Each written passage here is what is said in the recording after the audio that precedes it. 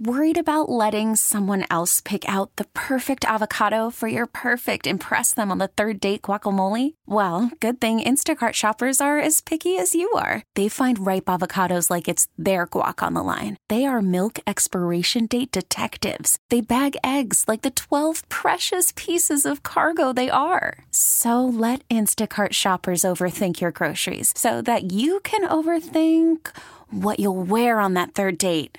Download the Instacart app to get free delivery on your first 3 orders while supplies last. Minimum $10 per order. Additional terms apply. We really need new phones. T-Mobile will cover the cost of 4 amazing new iPhone 15s, and each line is only $25 a month. New iPhone 15s? It's better over here. Only at T-Mobile, get 4 iPhone 15s on us and 4 lines for $25 per line per month with eligible trade-in when you switch.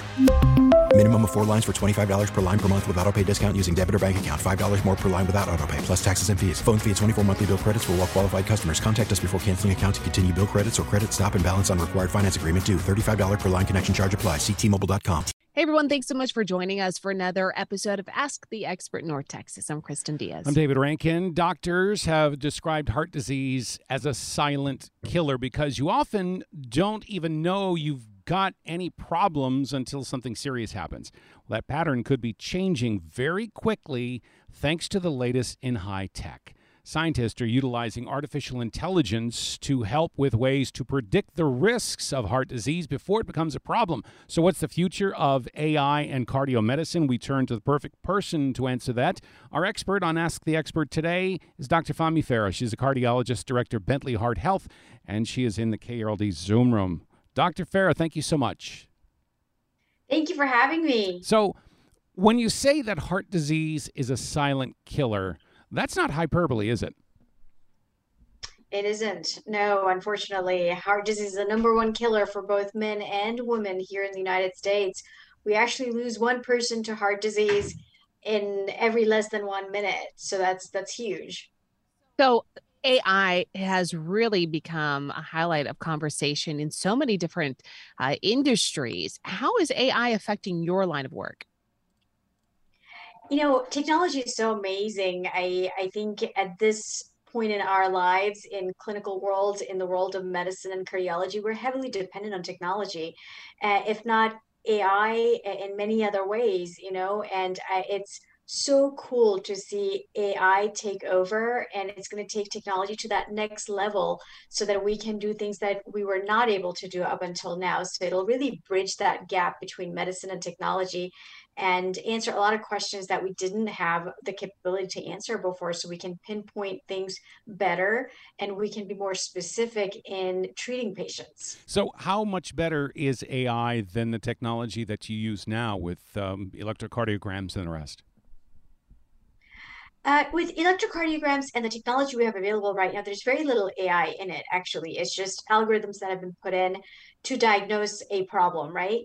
Whereas the new technology that's coming up that we're talking about right now, specifically, we're talking about the neural network AI that's being implemented in the new study that's been done by Johns Hopkins University. It's taking a lot more into consideration. It looks at the whole pattern of the patient as a whole. It looks at demographics like, race, gender, age, their habits, what medications they're on, their past medical history, their genetics. So it just takes a whole picture of the patient, and they're creating an algorithm that can give us better answer and more individualized care. And I think that is the gap that we have right now. There's a gap in our practice, and AI and engineering combined with medical science is going to take us to that next level to bridge these gaps. Were we already on this trend of using AI technology, for example, like with our smartwatches? We certainly are. That's a very good example of what's in use right now, the smartwatches. They're very good. Like, Apple Watches are very good in detecting a lot of different types of arrhythmias, like AFib, for example, but they still have a long way to go. They're still not used as medical device by clinics, for example, and for a reason, because there's still a lot more tweaking that's necessary, because there are still mistakes that are being made. And so I hope to see that those AI usage in those areas will improve, and to where people can actually have it on their wrist every day and be reliable. And the possibility of errors is why medicine has to err on the side of caution, because errors can also cost lives. Absolutely, yes. And that's why before anything gets used in the mainstream medical field and it's approved to do so on people, there have to be large scale studies done. And we call those randomized control study, prospective randomized control studies. That means like we actually study the people in real life. It's not just gathering data from the past, it's actually utilizing it in real life and watching that for a period of time with a control group so that we can really do a head-to-head study and proper comparisons and taking all the variables into consideration to see does it actually make a difference. Because you're absolutely right. On one side, we want to be able to provide the technology and do good for the patients, but equally important, we don't want to cause harm to the patient. Medical technology in itself is just absolutely fascinating. I mean, the medical technology has advances over the decades is very impressive. Is it difficult for doctors to get on board with medical technology advances right away? Or do you see in your line of work some doctors that like to just keep it old school and kind of keep it to what they know? Is it hard for them to adapt, or are they pretty eager when stuff like this comes out? I think there's a little bit of both. I definitely think there are some people who are trained, a while back, and there's some old school thoughts, and they do have some difficulties adapting to not just new technology, but new ideas, like, new changes that are happening.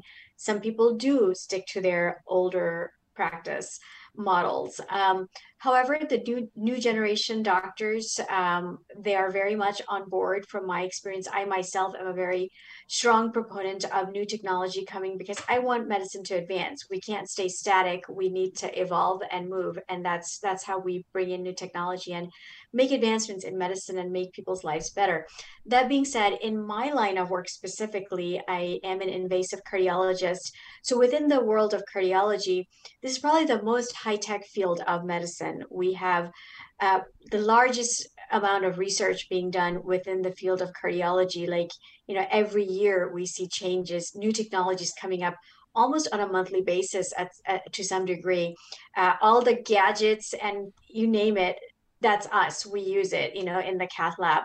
And so we have to be adaptable to those changes because we actually get trained really on a monthly basis, more or less. And then we have those official trainings as well, where we have huge expositions, like American Heart Association provides that, American College of Cardiology, ESC, which is the European Society of Cardiology.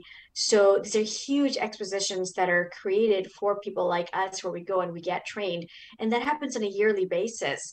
And so in a high-tech field like myself, we don't have a choice to stay backward. If we do, then we're just not doing justice to our patients. If for some reason power were to go down for a longer period of time, are we getting too reliant on artificial intelligence and machines that doctors tend to forget those old school ways of medicine where before they had the technology available?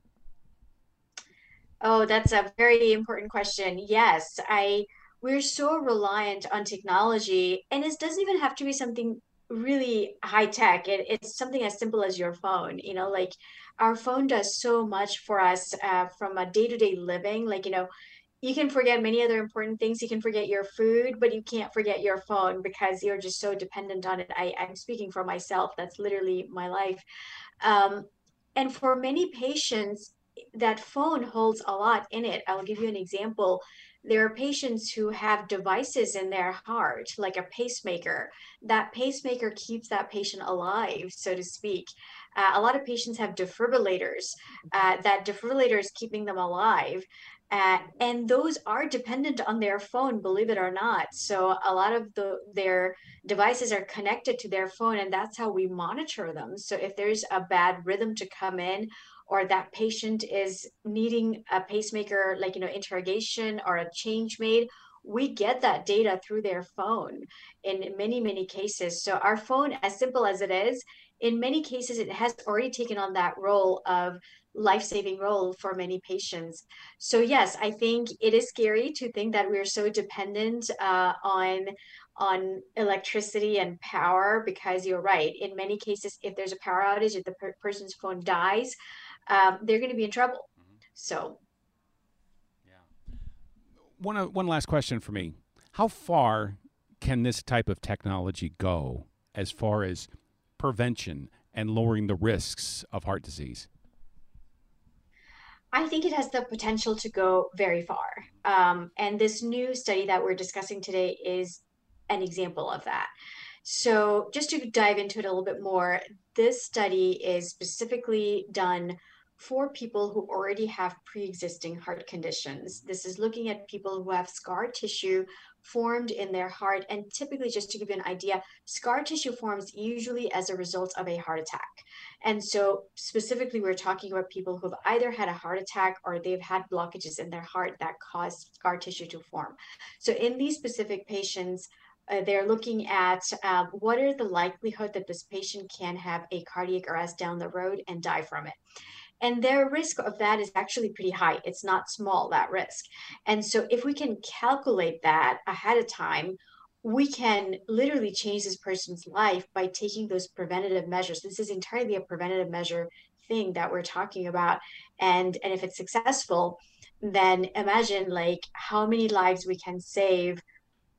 And it's not just saving the life, it's the quality of life too. By the time this person is about to have a cardiac arrest, their quality of life is not very good. And even if they're to survive that cardiac arrest, a lot of times their quality of life is not going to be the same as it used to be prior to the cardiac arrest. And so this is a preventative measure at its highest, so, and I think we can apply this to many different areas. As I always say, 80% of heart disease is preventable. So if we take those measures ahead of time, we can change the game. Dr. Fahmi Farah is a cardiologist, the director of Bentley Heart Health. Dr. Farah, it's always good to talk to you. Thank you.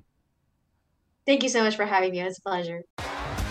T-Mobile has invested billions to light up America's largest 5G network, from big cities to small towns, including right here in yours. And great coverage is just the beginning. Right now, families and small businesses can save up to 20% versus AT&T and Verizon when they switch. Visit your local T-Mobile store today.